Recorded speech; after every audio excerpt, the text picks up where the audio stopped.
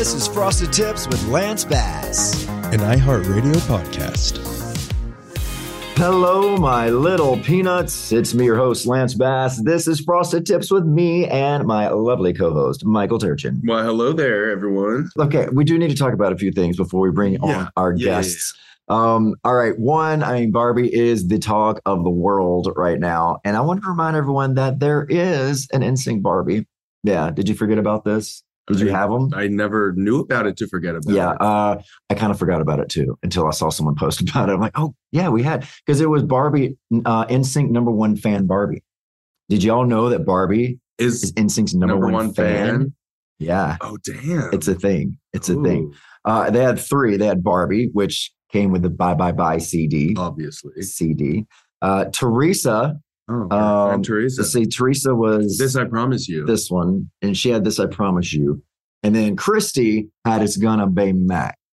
So there were 3 NSYNC dolls, and I'm sure now that it's the new thing, they're going to come back out and they're going to release new CDs of us. Oh. Yeah, CDs only. CDs only. Yeah, with the bucket hats and all that. Mm-hmm. So very excited for that. So if you still have your NSYNC Barbies, they're probably worth at least $10.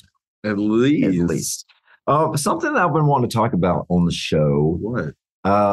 There's weird things happening at concerts these days.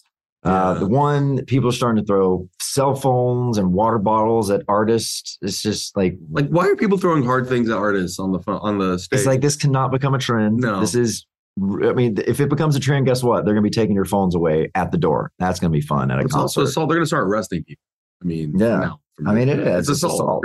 Yeah. You can't do it to someone on the street. Because who's the one who, cut her face? Baby Rexha. Yeah. That's nuts. So let's not make this a trend. But another thing that happened that was kind of a little off was Miranda Lambert. I'm sure you've heard, kind of stopped her concert and scolded some fans for taking a selfie. An influencer, obviously. It wasn't an influencer. Oh. It was a group of middle-aged women just having a girls' night. They got a VIP table at the Vegas show. Oh, so it was Vegas. Yeah, it was a group of one of those sit-down tables. Yeah, they were taking a group photo. So did they go to the front of the stage and? No, they were in their booth just taking a selfie of themselves. And had an opening so they could see her on the stage. Well, that's behind even them. worse. Yeah, exactly. So it wasn't. They were in the distance. Oh my, okay, that's even worse. Yeah, Miranda. And so Miranda then stops the show, says, "Wait, why are you taking selfies during my show?" Blah, blah, blah, blah, blah. This is my impression of Miranda Lambert, in case you didn't know. And it was, and then when they finally like, how about we listen to some country music? And then before she started, she looks at the fans, she goes and motions with her hands, and then says "Sit down." Tells them to sit down. I'm sorry if I would have thrown my phone at her head. You wouldn't. I would have thrown the bottle. Yeah, that's a little. Maybe she was having a bad night. But I saw videos come up. She did it. 2 other videos I saw from 2 other concerts. One man was just turned around talking to a friend, and she stopped the whole thing. And it's like, I think that's mighty rude. You're turning your back to me, sir. Oh my God! It's like, get over yourself, woman. They paid how much money to go see you? You should be grateful that they're paying money to see your butt. And number 2, they paid it. They could take as many selfies as they want. You don't own them. They paid you. You don't. That's all I can say to you. Miranda Lambert. This is I'm so ruffled I can't even articulate it. Ruffled feathers with turkey. But can you imagine Taylor Swift being like, "Oh, you're taking a selfie in my concert. Let's shut down the whole show." Look, I understand if they're really interrupting a show, but that's not interrupting a show. If you had lasers trying to blind, I would understand. If you're heckling or you're screaming, of course, but just taking a photo and you're and you're a Vegas act where you're doing this every night. So get over it and be happy that you have a thing in Vegas and people want to take photos of you, Miranda Lambert. Yeah. Well, if you ever see me performing, you can take as many selfies as you want. Yeah. Just going to put that out. Just don't throw phones. Just don't throw, not at my face. But you could throw cookies. No, not even cookies. Soft, warm cookies. What would I like thrown at me on stage? I do like a plushie just because, my kids will take all of them. Yeah. So throw plushies. This secret stage that I perform on, I guess. I know. I have so many performances. I know. When I perform, please. Well, next time Lance performs at your local bar mitzvah, remember, don't throw the Manischewitz at him. Okay, let's get to Donnie and Matt right now. So let's take a little break. When we come back, we're going to have the boys INT. Now, this is going to be something new for most of y'all, I think. This guy was in a couple of boy bands. Donnie Klang, who I'm sure we all remember from Making the Band 4. Yeah. And I remember. You watched. See, I never got to watch the Making the Bands. Yeah. Well, you were busy being in the band. Well, I think O-Town ruined it for me. I'm like, I'm not going to support another boy band. Wow. How dare you? Way to be inclusive. But I do remember Danny DeCane a lot. Like that stood out. Well, they were like the big success of like Making the Band. Yeah. So Diddy canceled them on one of the seasons, fired them all on because they were in an argument, and he was like, "Oh, his ego is so bad. They're like, don't talk back to me." Well, guess what? The group's over. Bye. And this ended the group right there because they talked back to him. Well, Diddy doesn't have the most popular opinions, I have to say. Maybe I'll tell that story later on the show. But until then, let's take a break. We'll be right back.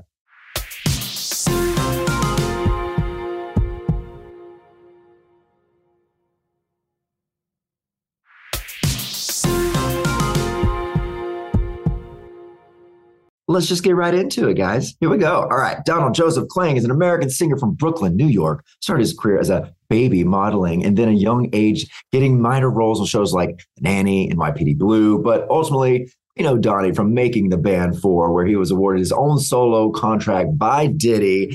Welcome to the show, my man.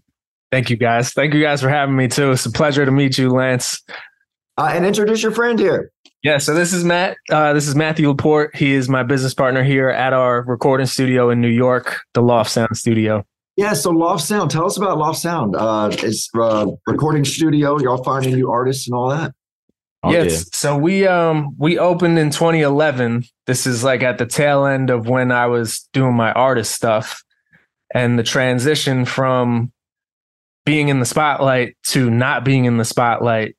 This was like home. This was like, we opened up this spot to try to like kind of still do what we love, but then also share our knowledge and our network and everybody that I met in the business through the years, share that experience and share that knowledge. And then also continue artist development, because we came from that. I know you came from that. That was like something that was missing for a while in the business, was development. So we kind of filled that hole and it turned into a business for us.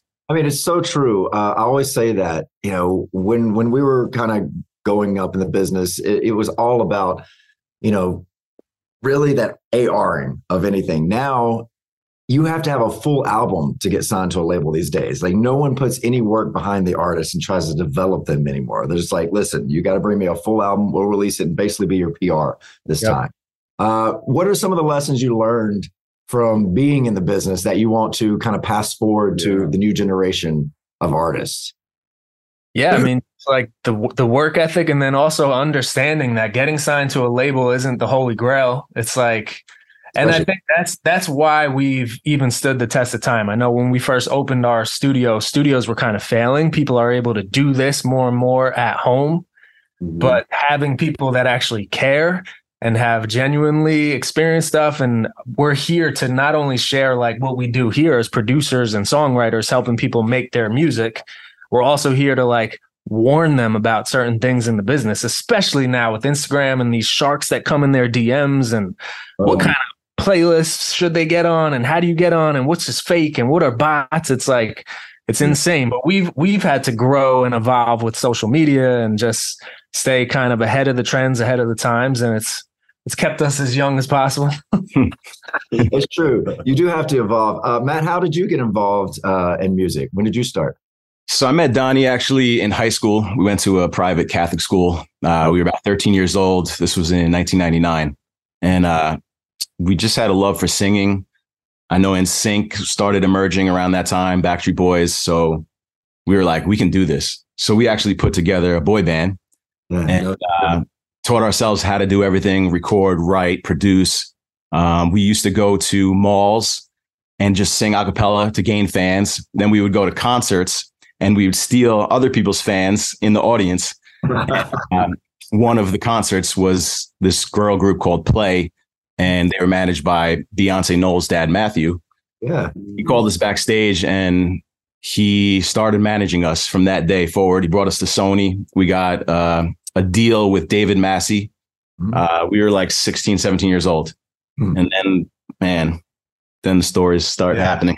What's so crazy is like when we do interviews or whatever, we usually we always reference NSYNC. We're like, because that's what it was. We're like, this is back in the NSYNC days. So of course we had our own boy band, and it's like that's what we say in interviews, which is even crazier now. We wanted to bring this up quick. Like, we both have stories of when we met you. Oh God, what happened? Matt, I actually met both of you about 2 summers ago in P-Town. Okay. Oh yeah. I was there with my wife and outside of one of the restaurants. Yeah. And I didn't really want to bother you, but I was like, "What's up, man? I'm a big fan." I took a picture with you, but that was the last time we were in P-Town. We call that the super spreader because that was during like COVID. Oh, yeah. And after that trip, because it was 4th of July, it just blew up on the East Coast. I'm like, I think that was our trip. Did it. It was. Yeah. I go there every summer. I've been taking my kids there since they were born, and we love it there. It's amazing. Oh, such a great town. So INT is the boy band we're talking about, right? So how many guys were in this group? So yeah, we had 2 different groups at this time. And there were 2 different high schools, right? So I went to Catholic school for 2 years, and then I switched back to public school. So there was like we were 2 different groups at 2 different points, but it was basically the same group of guys. We were Playa Deception first. That was our name. Nice. Playa, because we said that it's super embarrassing. We said we look like players, but it's just a deception because we're nice guys. If it wasn't embarrassing, it wasn't in the boy band category. Then it was in 1999. So, but yeah, we lived it though. It was like, that's something I tell everybody too, is like, even the making the band days, the development part of it, and like that first season of the show, and then like what I did with Matt and our group members, we still have our group chat to this day. It's like, to me, was the best part of the experience of anything I did. It's better than getting signed. It's better than like doing music videos. It's like those times in the group, like, and I know you know this, it's like you can't replicate that. Just that feeling of just being able to blend and the harmonies. And it's just like, you can't even explain that. Yeah, it's magic. It's magic. And the bonds that you have for the rest of your life is just incredible. It's a family, that you just, they don't have to be blood, but they are family for sure. Right. So let's talk about making the band, because I was definitely at the age where I didn't get to see any of the making the bands. Well, one, when it started, we were kind of on tour, and so I couldn't watch any TV. Yeah, you watched nothing. And then when Diddy took over, like I just never really, I knew Danny Kane was formed there. So tell us the experience on how you got on this show. What was the audition process like? So this is February 2007. It's very similar to like American Idol. They go to a bunch of big cities and you wait in line. Actually, at this point, MySpace was huge. I won this MySpace contest that gave me an opportunity to cut the line the first day. Oh, nice. So I cut the line. I went in. I saw Mike Bivins from New Edition. He was the first judge. It's super, super similar to American Idol. You go in, you sing something. They either say, yes, you're coming back, or no, and then that's it. So I went in, I sang like 2 lines for Mike Bivins, and he's like, dude, you're good. Come back tomorrow. So I didn't really get to experience like the scariness and the cutthroatness that first day. But when I came back the second day, the 50,000 people was trimmed down to like 200 of New York's top talent. And I'm this like skinny white kid going up against these incredible singers. Like these guys could way out sing me. It wasn't even like, I'm like, what am I doing here? There was like a moment where in my head, I'm like, I either need to go home but back then I was just young. I was so hungry, and I just flipped this switch where I just became a sponge to everybody around me. And instead of it being like a competition, I was more of like just trying to learn anything I could from anybody that I was getting a chance to meet and go up against. And that was it. I made it through that day. And then it got even more real. Then you meet Diddy, and they flew in the best of the best from around the country.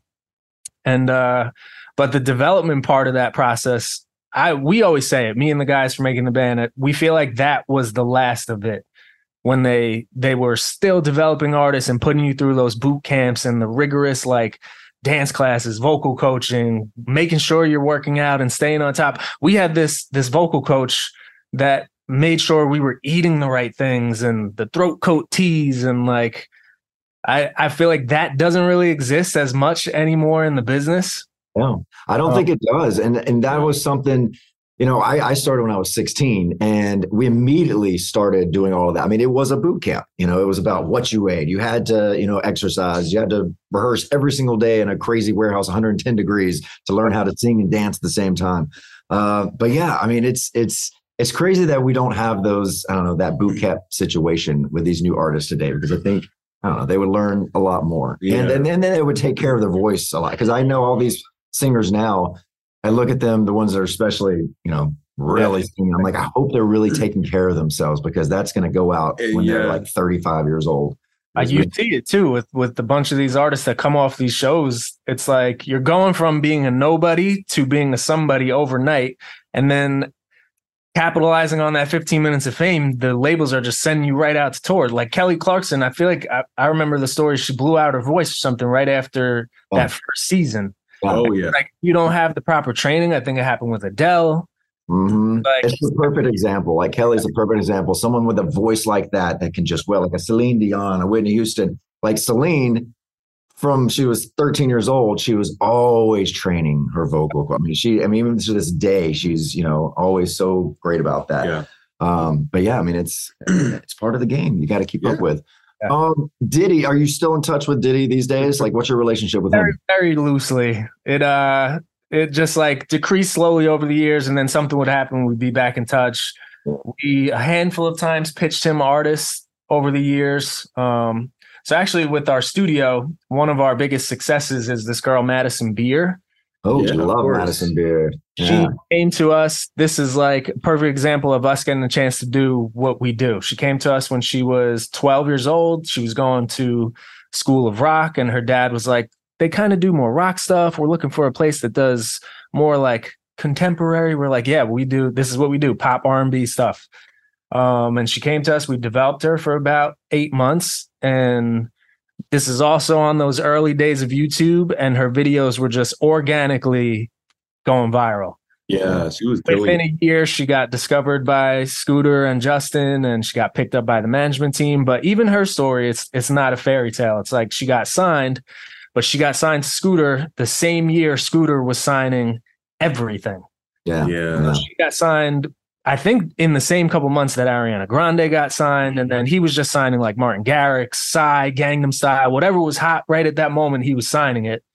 And she kind of got shelved too. And that's what happened with us. Yeah. Mm-hmm. Matthew Knowles. We're sitting here thinking 15, 16-year-old kids, like we just got signed with the biggest manager in the business, but they're the biggest manager because of the artist that made them the biggest manager. And that's where the focus goes, the energy goes. And he sat here, his home base is in Houston, and we sat here in New York, just kind of like getting lost in the shuffle. And then we'd get excited when he'd send us out for a month and then back to school. And our friends are like, what are you guys doing? Yeah, it's always better to be the big fish in the small pond, for sure. Going back to Madison, one of my favorite things that she did was that KDA group. The K-pop, cartoon, gamer, whatever. I thought that was so dope. Kim Petras. Kim Petras, like all these girls came together and created this fake kind of girl band. And I wish they would have continued that, because that was some really good music. Some really good songs. Yeah. She's so talented. She was always very talented. And then especially like once she got a chance to catch up her image with her age, I think that was one thing for her, was she was 13, but she looked 19. And then the label wanted her to sing these kiddie songs, but then it didn't match her image. And then she wanted to sing these songs that she couldn't sing about yet because she was too young. So she needed that time of like, just like her image catching up to her age. And she was always, her musicality was always crazy. She loves like old school, like those Amy Winehouse types of chord progressions. And now she's getting a chance to do that. And it's finally like all adding up for her. Says there, you did an episode of The Nanny. And of course, Fran Drescher is hot topic these days. Were you able to work with her? Did you get to know her when you did that show? I did. This is also another super embarrassing part. We love embarrassing first things. Yeah. I must have been like 9 or 10 years old. I had the typical 90s bowl cut. Yeah. And my mom had me doing like extra work back then. I was in the Screen Actors Guild. We lived in Brooklyn, so we would run back and forth to the city all the time. So The Nanny was one of the shows, and this was my first speaking part that I ever had on a show. And so the episode is Fran Drescher goes on the Rosie O'Donnell show, and all of a sudden she leaves the Rosie O'Donnell show, and she's super famous because whatever happened on the show. So I am her biggest fan waiting outside for her. And my line is, "Oh my God, The Nanny, can I have your autograph?" And then she says, "No." And I turn directly to the camera with this embarrassing bowl cut. And I don't know how they edited this in, but my face is like so close to the camera. And I had to be like, She's like, all right. One more autograph, kid. One more autograph. Oh my gosh. So good. So embarrassing. It's so funny. I like getting a group of people together, especially that are in the entertainment industry. Oh my God, yes. And we like to say, okay, bring your most embarrassing or your first thing you've ever done. And we all have to watch it together. And at first you think, oh, this is going to be funny, but then it kind of just gets even too embarrassing to watch. You're like, oh my God, we should not have seen this. Nice. Oh, it's so Best bad. Entertainment. Oh, it's so bad. But I mean, you were doing things before that because you also started modeling as a baby. Yeah, I did. And we need to talk because I'm telling you, we were scrolling through your Instagram today, and your daughter Tatum looks like our daughter's twin. Like wow. They're twins. I know their faces are so similar. It's so I'm like, oh my gosh, that is Violet. But it's so great because our daughter doesn't have hair yet. So now we can see what she's going to look like when she has hair. I'm like, yeah. How old is she? She'll be 2 in October. Okay, yeah. So Tatum just turned 2 in June. Yeah. It was the same thing too for a long time. It took forever for her hair to sprout out, and now it's sprouting in and it's curly. She like Tatum and London. That's my 2 daughters. They're 3 and 2. They look like exact opposites. People don't think that they're siblings. Yeah. That's like our kids too. Yeah. They both look. They don't even look like the same ethnicity, to be honest. No, they don't. She looks like a Russian doll, and he's like Argentinian. Just like they're complete opposite and opposite personalities. Being a new dad, is it hard for you to balance the work family life? Because I mean, what I see on Instagram, you are a very present and fun dad. Yeah, it's tough. It's like even leaving this morning, I'm like pulling out of the driveway and they're like running down, and I like stop the car and run back to give them hugs. It's like I know. Once they start crying when you leave, it's the worst. The worst. Matt, do you have any kids?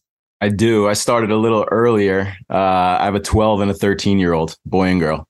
Oh wait, so how's that? How's the teenage years? God, I'm aging very quickly. It's hard. Middle school is tough, man. I remember when I was in middle school too. It wasn't easy, but man, just kids are not nice, and no, kids are assholes. Social media, like you can't escape. When we were in school, whatever happened at school, you go home, you kind of escape it. But now kids go home and they're getting messages on Instagram or social media. You can't escape. There's no escape anymore. Oh, it's so true. I know it scares me to think about what kind of world they're going to be living in when they are in school. Like, what is the next thing like social media that's going to just give them the most complexes ever? Oh, in 10 years' time, Lord. Yeah, there'll be zero privacy at all. No, it's crazy. So now you also auditioned for American Idol a couple of times. And I know that process because I have so many friends that went through that. And the most talented people I know, like the most gorgeous voices I know, never made it past the first round. It's like you had to have that luck of like, yeah, you'll do. And you didn't make it past those first rounds. And I think that's what made you kind of have a little bad taste in your mouth for the music industry. Is that what made you take a break for a while?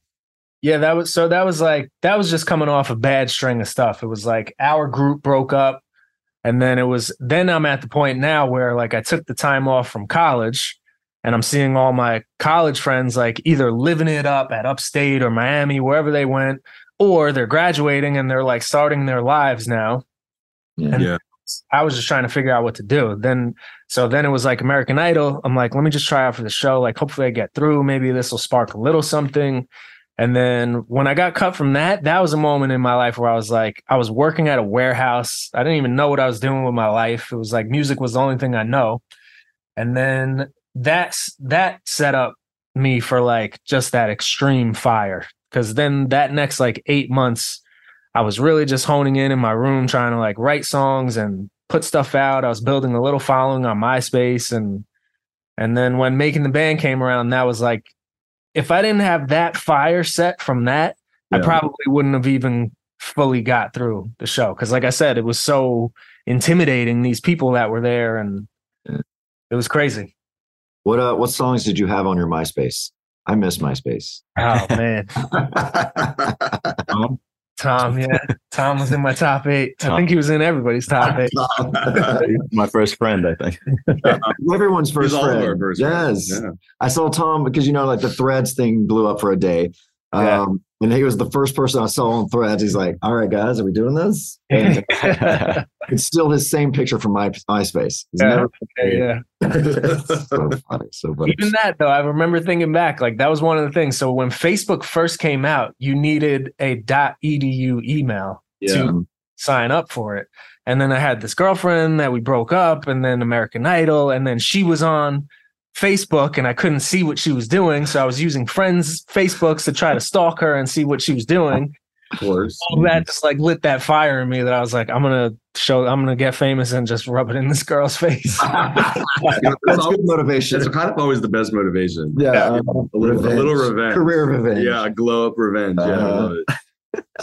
I love it. And Making the Band, at the end of season 4, you end up not making the band because Diddy wanted to bring you solo.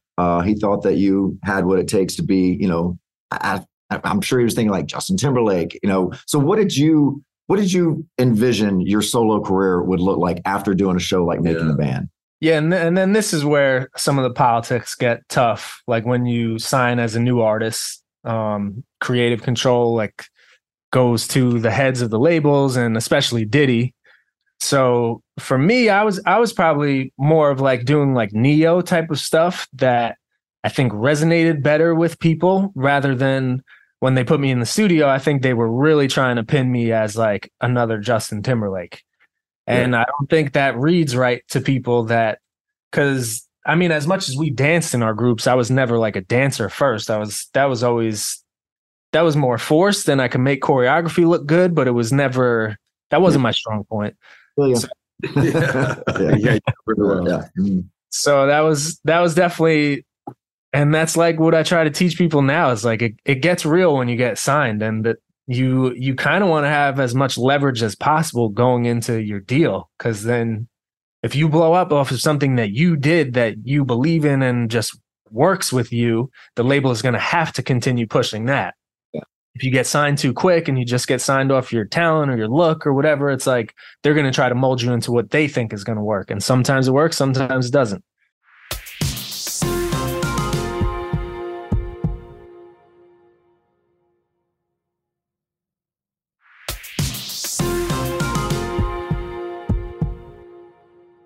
We have in common opening up for Janet Jackson, which for me was just, that was one of my top highlights of my life. We got to do the Velvet Rope tour. Wow, so incredible. What was it like for you to open up for Janet? It's pretty opposite, actually. Oh, really? Didn't get to end up opening that tour, but somehow it still like lives on in Wikipedia and all that because it was. My God. I know that's where we got it. You know what? You just go with it. I find that no one cares. Janet was so cool. No one cares about. We're in a fact-free world, so if you say it over and over again, people are just going to believe it. So there was a point where I just got so to the point where I was like, "Yeah, it was amazing. She's so." Yeah, but there's now a couple things I do that with too. Like I hear things over and over about me that's just not true, and I go with it. I'm like, okay, I'm not even going to try to. Some of the stuff, like it's been so long, and I've just become such a regular human being that I don't remember what actually happened and what didn't happen. I mean, I bet it probably is like a dream. Yeah. So what are we working on? He did open for the Backstreet Boys, though. What? Wait, where was this? Backstreet Boys. Talking with the Enemy? Oh my gosh, that was the wrong side. So I know. I'll just throw this out there. As much as I love both groups, I was definitely more of an NSYNC fan. But I got to open up for them. This was when Kevin wasn't in the group. Okay, yeah. So this is like 2008. And then Kevin he left a little bit because he wanted to do acting. I think he was trying to do the acting thing for a few years. But it was awesome. It was like, so for me, it's like I got thrown into this world as a solo artist where I was so used to singing in my groups. So that tour was cool for me because it was like I was hanging out with the boys, throwing a football around before the shows, like going into sound check, and just like that camaraderie feeling. I got a chance to kind of like have that again. Oh, sweet. And then especially with a group like that, like it's like I grew up, I was inspired by you guys. So to have a chance to do that was super cool. It's funny because, you know, back in the day, guys really didn't admit that they liked NSYNC. You know, it's like it was sometimes just not cool to say that you liked a group like that. But I've noticed now that we're older and like, you know, the fans are talking to us, like the guys, for some reason, guys really went to our group. So I don't know what is that? Why as a guy did you like NSYNC over Backstreet? You know what? I think it's because every guy secretly wanted to be in a group. Because you want to be all like cool and macho. Exactly. Yeah. So like they're secretly loving it because they want to be in a group. I mean, I did. I for sure was. Oh, I wish I was. Yeah, who would turn that down? Yeah, it's like here's the world, and here's 500,000 girls and take over the world. Yeah. I mean, for us, we're probably the wrong people to ask because that's what we love and what we grew up on.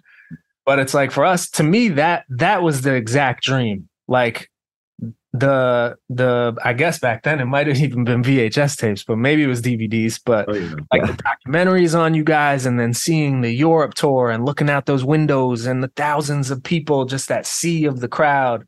And then even like we were saying, the artist development part of it, like we getting a chance to peek in and see a lot of what you guys went through. That to me was the dream.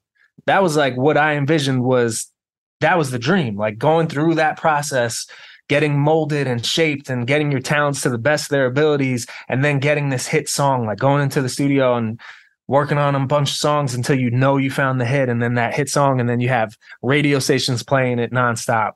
Back then with the VMAs and everything. So that to me is one of the most iconic moments in pop culture history that I still reference and I still use to motivate a lot of the artists that we coach today. I use 3 different things. I use Whitney's national anthem, I think at the Super Bowl. I use Beyonce's Super Bowl halftime show. And then I use NSYNC's VMA's 2000s. That performance. Was that the head? That's just like, it was so ahead of its time. And then like you're dancing and really singing live, and they had your mic on too loud for that split second, and then they lower it, and it's like just those moments to me, that's iconic because it shows like you guys were really singing and really moving and running and dancing, and like it's insane. That's like that to me, that's what I use to show people like this is the level you need to aspire to get to. I mean, it is great, and it's really about your team. I mean, it's really linking up with those people that can make you who you're supposed to be. Yeah. And that, you know, for us, Wade Robson is the one who created that amazing performance. Yep. You know, if it was just put up to us 5 guys, it wouldn't have looked like that. So, you know, the right vocal coach, the right choreographer, the right manager, the team is what really takes your talent to the next level. Could you all easily find that group of people for your career? Like, did you have that person you could always like create and get with me, like, okay, this is what we're doing? It was tough. We were doing a lot of it ourselves. Yeah. And 5 boys trying to do it themselves, it's a nightmare. you know? 5 different personalities. It's hard to. I always say it's like wrangling cats. It's very hard. We haven't had a reunion in 23 years. Yeah. I know, it's insane. I think that actually was like the downfall of us. We never had that like real team. None of our families came from music. Yeah. You know, we got involved with Matthew Knowles. I don't know if that was the greatest thing for us. So yeah, that's what we do now in our studio. We put together teams for people. Yeah, you know, it's great.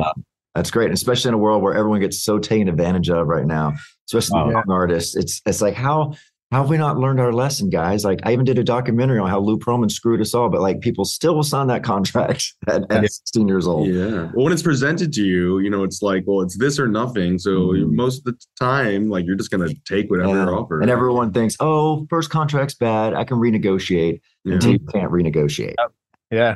That's where I was at, actually. We signed our deals just to audition for the show. So that's like almost even worse off. And then you win and you basically sit with a lawyer that shows you what you signed. There's no room for negotiation or anything. It's just like, so here it is. This is what it is. And for years, I was stuck in that contract. I didn't get out of that until like 2013. And in 2010, I had Def Jam flew me out. They were trying to like get me out of my contract. They flew me down to Atlanta. They put me up. I worked with producers. I made like 8 or 9 songs, and then I got back, and it just took too long to get out of the deal. So it's tough. You got to really be careful what you sign. Yeah, you do.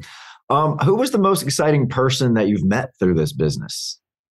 Oh yeah. Oh, Actually, you never told the story of how you guys met. The story of how I met you. Oh yeah. Oh, We yeah, never we got to didn't know that. this. So the most exciting person you met was me. Okay, Yeah. good. Story. So this was Justin Timberlake was having a grand opening for the restaurant Southern Hospitality, I think it was called. It was a barbecue place in the city.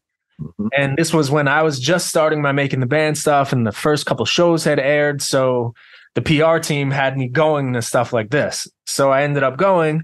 I hung out with you guys. We were playing beer pong in like the back downstairs area, and me and you were on the same team, actually. And I'm Me sure and we you picked ass. played, yeah, but JT was knocking our shots out when we didn't bounce it. So he was playing a little bit illegally. Of course. But we would have won. Yeah. Well, if we would have done Flip Cup, I really would have kicked his ass. All right. So 'cause that's my game. That's my game. That's your Southern Hospitality is still going too. Is it? Oh yeah. I think, correct? No, maybe it's not open. No, never mind. It closed. Never mind. But it was really good. It was good Southern food while it lasted. Had a lot of his grandmother's recipes in there. It's really cute. It's really cute. When you've been on stage, the big thing right now is assholes throwing things at artists on stage. God, yeah. And then, of course, Miranda Lambert scolding someone taking a selfie. So have you ever had a moment on stage where you've been hit? And what do you think about this new trend of artists trying to be nailed by things? Yeah, that's ridiculous. I saw That's Drake crazy. got nailed with like a 36G bra or something. Yes, Yeah. it did. Just happened. Well, at least that wouldn't hurt as much as a freaking beer bottle on No, the I do remember because the level that we got to on the show was never really that big. We did a couple like 5,000 seat places. Maybe that was the biggest we really got to. But a lot of our bread and butter was doing the after club performances after. And of course, those would get rowdy. Everybody's drinking. So that used to happen to us very frequently with like beer bottles or water bottles or anything like that. It was insane. Yeah. I remember it only happened to us in Europe when we started over there because we lived in Germany the first couple of years. And that we'd get a lot of beer bottles thrown at us because we do those festivals, right? Where those people aren't your fans. And it's, and some festivals go to like 3 a.m. and you'd go on at 3 and just everyone's wasted and you're just dodging beer bottles as you're dancing on stage. I miss the days when they just would throw plushies on stage. It was just soft teddy bears. Yeah, what happened to teddy bears? Yeah, and what happened to that? Yeah. That's up. All right, we have a frosted tip we'd like to get from you guys. You're someone who has heard no from this industry a couple of times before, and before you got your big break. What's the advice you can give people who keep hearing no over and over and over again, and whatever their career path is? What makes you keep going? Yeah, I mean, it's definitely like what you do with that no. Like I said, I could have like turned away after the whole American Idol situation. And even after our group, I can't even tell you, like the Matthew Knowles is just one of 100 things that happen with our group. And the entertainment business specifically, it's like whenever you're pouring your heart into something, it's very easy to get let down that much harder and get your heart broken over it, because here you are. And that's why people probably sign those crazy deals. Because it's like, this is all you want. This is going to change your parents' life. Or this is like, you've dreamt about this since you were a little kid. Or it didn't happen for my parents, so now I'm going to make it happen. Like whatever happened with our groups we had, and people take advantage of that. So it's just about being very careful and just continuing to always make it about why you first started doing it. And just when you're writing your music, don't try to conform to like what people are doing now. If Olivia Rodrigo put pop punk into the music world now and everybody's trying to now make stuff pop punk again, don't let that change what you were doing. Still continue to be you, and then take every single no and just use it as fuel, use it as motivation, and get to your next no. the more no's you get to, the closer you're getting to that yes. 99% no's. And it does make you stronger, but it still hurts. I know. Still hurts you when you get no's. I'm like, oh, God. That's the business. Yeah. We have some fan questions for y'all. So this is from Tiff Ryan. Go ahead. Okay, fan questions. We have Tiff Ryan. What is your favorite memory touring with Day 26 and Danny Kane? Oh, wow. Any special memories from doing that? So from what I can remember. So I do remember there was so Danny Kane was back then similar to, they had the presence of like an NSYNC where the five of them, that like powerhouse, and like us coming into the show, they were famous already. And we were like, I was a fan of them.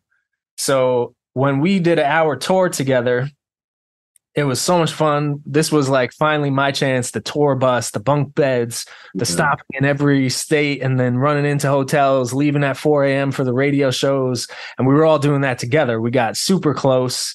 And then the LA show ended our tour and I got pulled out as a surprise and got a lap dance on stage from all 5 members of Danny Kane. And it was incredible. That's nice. We see Aubrey like every once in a while. Every once in a while. Yeah. I stay in touch with her. Yeah. Actually, everybody, I probably talk to her most frequently. Yeah. No, she's great. Something just came out with her, right? With Donald Trump Jr. It's like something new. Well, she's been speaking about it again. Oh yeah, because they dated for a day or so. No, for months. Oh, from never mind. They had a full affair. You know more than I do. Remember she told me years ago. I remember her telling us that, but I was like, I wasn't comprehending that she was really talking. Well, now she's finally talking about it on a bunch of podcasts, like in depth. She's airing out all the dirty laundry. Scandalous. The Aubrey story is, when they first took me, Day 26, and put us with Danny Kane, that we were now filming this, making the band was kind of turning into the real world, and we were all moving into a house together. We sat behind cameras and we were like, let's fake a relationship. Let's make this like even crazier. And then we actually kind of did get close. And then things got a little crazy. So what happened was they flew us all to Miami. We were living in Miami. We were working with different producers. And one of the producers' names was Donnie. And Aubrey messed around with this Donnie. And then the word was getting around. And then the cameras spun this, that Aubrey and Donnie did whatever last night. And then it just turned into this big thing. And with it. Yeah. Yeah, it's good. With it. Any press is good press, right? Yeah. Like, sure, we totally. All right, here's another fan question from Tracy Wheelie, 24. Do people ever refer to this question? Do people ever refer to you as Dr. Love? Like yourself? Yes. So, I mean, it happens very infrequently now. It's just like I'm at a random place and it'll happen. Like I'm sitting at Applebee's with my wife and kids, and it's like the waitress comes up and she's like, "You Dr. Love?" So you don't introduce yourself as like, I'm Donnie, but you can call me Dr. Love. I definitely used to. I played into that role a little too seriously back in the day. Yeah. This is from Iris the Pen. Do you have any unreleased songs from Just a Rolling Stone you think could have potentially been a hit? So I mean, yeah, that was a huge problem. So I know, Irish the Pen, he was on a show back in the day too. I follow him on social media. He's a cool dude. What's up? But we had a whole album made that. So I vibed really well with this producer named Seven. He was big. He did a lot of Ashanti stuff in the 2000s, and then me and him, I give him the credit of what you were saying, like what Wade Robson kind of did for you guys live with your tour and stuff. He's the guy that kind of helped me find that just like person that I was becoming, that brand, the sound, changing my tone. Like back then, here I was going through vocal coaches and like singing, trying to sing perfectly. He was the guy that came in and he was like, no, we got to rough that up. And he just like took my whole studio experience to another level where it was like, so he came from like Prince's camp. and he would have doves in the room, and he would have a fog machine going, and we would have candles and burn sage, and like he just like set this aura.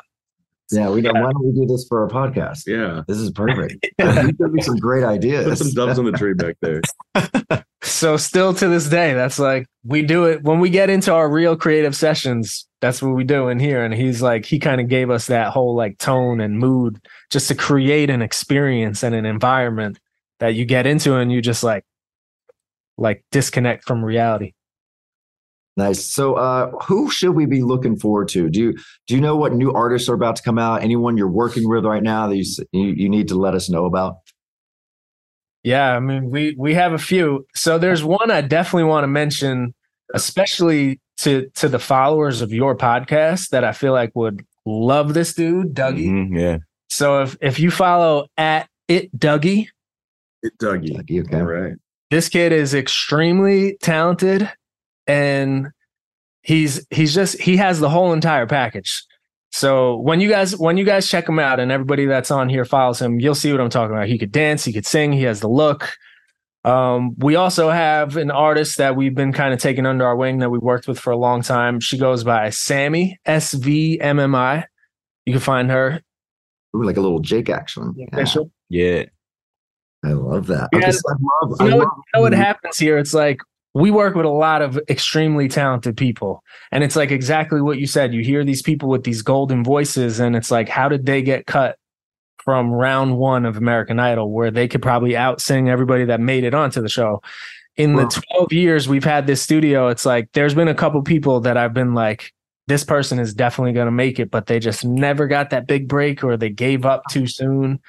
I mean, it can be especially these days, when I grew up, in the 80s and 90s, there were no competition shows. There were no making the bands. There wasn't any kind of thing you could watch on TV and be like, oh, I could do that. Well, then when the American Idols and the making the band started, so all these kids that are born, at 2 years old and they're watching these shows, they start dreaming of it right then. So they got more of a head start than all of us did. Yep. They started training since they were so young. So now the crop of talent out there is insane. I mean, look at The Voice, all those incredible, talented people, and you don't even know one of their names. Like the best singers in the world, and not one of them has really hit. Just right there, how much talent. It's so oversaturated. I mean, that's even everything in general. It's like social media, YouTube, these TV shows. We warn a lot of artists about that. Getting onto these shows, that's still not the holy grail. It's like the shows are almost more about the judges now and their stories and the stuff that's happening between them. And then they put music out after the season ends, and their albums and single releases do very good. And then the people on the shows get forgotten about. They're afraid to do anything. Mm-hmm. That's one of the big pieces of advice we give to people is like, you're signing these crazy contracts, non-disclosures. They tell you don't post on social media. We're like, just do it. You get this 15 minutes of fame that people are looking for your account while your 1 or 2 episodes aired. Post some stuff. And that's what we do. We get people ready. We like pre-film content and tell them like, don't be afraid. Don't let the contract scare you into wasting your chance to capitalize on the people coming to see your page.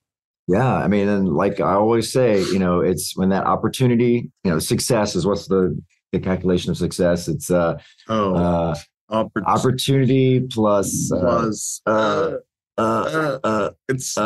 of those things. One of those words. Success. We're so good. We're so good at giving great advice on the show. Opportunity equals success. Preparation. Yeah. It's opportunity equals success. So yeah, you got to take advantage of that. All right, Matt and Donnie, I need to hear what y'all are watching right now. We like to give our listeners some good recommendations of what we're binging, what movies we're seeing. So what are we watching? That's a good question. Any TV shows? So a ton of Doc McStuffins, Peppa Pig, Spidey and his amazing friends. Are y'all into Bluey yet? Bluey. Oh, Bluey's all day. It's been a little tough to get into any shows for me right now with the babies. It's just been like Babyland. What about you, Matt? With teenagers, do you get to watch The Bachelor? A little bit. Maybe like Outer Banks. I think that was it. I love Outer Banks. No, we need to. I saw the first season, loved it, and then I just found out a couple of weeks ago there's now 5 seasons, and I've missed it all. Pretty cool show. Well, we had them on. We had them on my old radio show when they first premiered. When it first came out. And man, those fans are crazy. Those guys back on. They were great. All right, guys. Well, this has been awesome getting to know you guys. We definitely want to stay in touch with you. So tell everyone how everyone can stay in touch with you on social media. Yes, you can follow our studio account. It's at Loft Sound Studio. That's LOFT. Probably see it all behind us here. And then my account's at Donnie Klang. My TikTok pretty much just started blowing up after our group got back together. We posted, so our group moved all over the country. One guy's in Arizona, one guy's in Maryland. We finally got together for the first time in 15 years. We posted a singing clip and it got like over 1 million views overnight. No, wait. So you were burying the lead. So the band's back together. What else? So what's happening after this now? Well, everybody's back. We started making some originals again. Yeah. Really? Nice. It's very hard with, adult life and kids, and especially the fact that half of everybody is living out of state. Yeah, that's hard. I'm friends with the O-Town guys and Backstreet Boys, and you know what? They just make it work, and especially with O-Town because they are just in every city. And some have little kids. But it's just all about communication and saying, okay, look, guys, like obviously being dad is number one, but let's figure out how, like, this is the amount of time I need off. This is what I can do. Just so as long as everyone's on the same page, I think it's fun. We sang All or Nothing by O-Town. We just sang the chorus quick, and the video, we just kept refreshing it. It was like 100,000, 200,000. We were like, this is insane. First time we get back together in 15 years, and the first thing we post, it was great. Give the people what they want. They'll tell you. What about you? Yeah, what about you guys? What about a reunion? No, you guys have to get back together now. Well, we'll work on that. So, guys, thank you so much for joining us. Definitely want to stay in touch. Now we're going to follow you on our TikTok and help blow your stuff up because we give people the frosted tips. Oh yeah. The frosted tips bump. The frosted tips. It used to be the dirty pop bump. Yeah, that's my old show, but now it's upgraded. Yeah. We started Dua Lipa. I mean, prove me wrong. I can't tell you how long we both had frosted tips. I think you still have frosted tips, right? I think I got rid of them. No, I'm just going to like purple now. Yeah. So this will eventually purple tipped. Yeah. All right, guys. So good to meet you again. And we'll talk to you again very soon. Congratulations on everything. Yeah. Thank you. Thanks, guys. All right. Bye, y'all. Have a good one, y'all. Bye.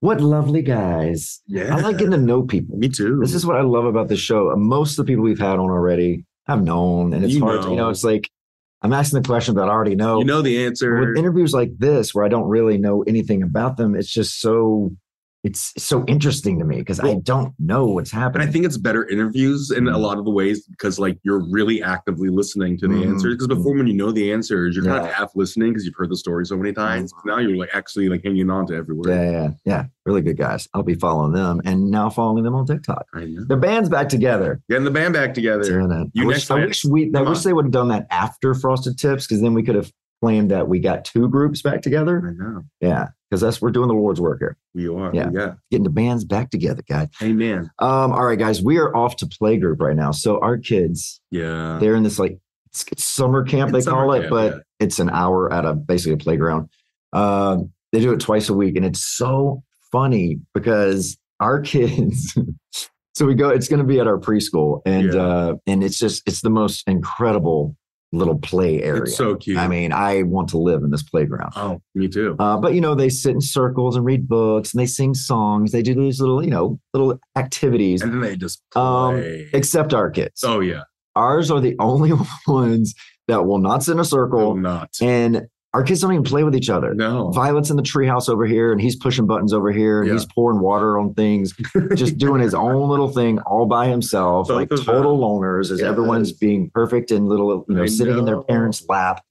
So yeah, we have very independent children. They are very they have their own minds. They do. And we're gonna do it. But this is second week, so I'm excited to It's the cutest. let them go have fun. And they're meeting all these little friends. And I'm having the best time there too. Oh yeah, it's a good time. I'm selfishly going for myself. We need to bring a backup of clothes Oh, yeah. because I didn't know that there would be water There's attached lots of to water. this This camp. little- yeah. And they immediately go to the water and dump it on each other's heads. I mean, Alexander just takes the water and just pours it on himself. The Like best. that's an activity. Oh, we forgot to tell our big milestone. All right, so Oh my God, we should have discussed this. we are now getting into the potty training, which I didn't think we would get into so early. But they started, patting, looking at their diaper being like, "Ooh, pee pee, yeah, pee pee." I'm like, "Oh, maybe they're saying pee pee poo poo. aware now." So Alexander sat on his little toilet twice Twice now. and did a poo. Mm-hmm. We have a poo, folks, And we have it on and we have a photo. nice photo, which we're not going we're to not post gonna share. because he will kill us in the Well, yeah. future. Let's not show our children's poo poo. No, but we're very proud of it. It could have been an accident, but it was. But it was happened so good. twice. But he did. And then I made him sit on the toilet another time, and I can see him He's like squeezing. he was squeezing, and a little toot came out instead. Well, we have to teach him don't squeeze because you'll get Toot. hemorrhoids. Or as Bluey says, a fluffy. A fluffy. It's All right, guys, that's all the show we have for you. Be good to each other. Don't drink and drive. Take care of those animals. Yes. We'll see you next time on Frosted Test. But until then, stay frosted. Hey, thanks for listening. Follow us on Instagram at Frosted Tips with Lance And Michael Turgeonart. and at Lance Bass for all your pop culture needs. And make sure to write us a review and leave us 5 stars, 6 if you can. See you next time.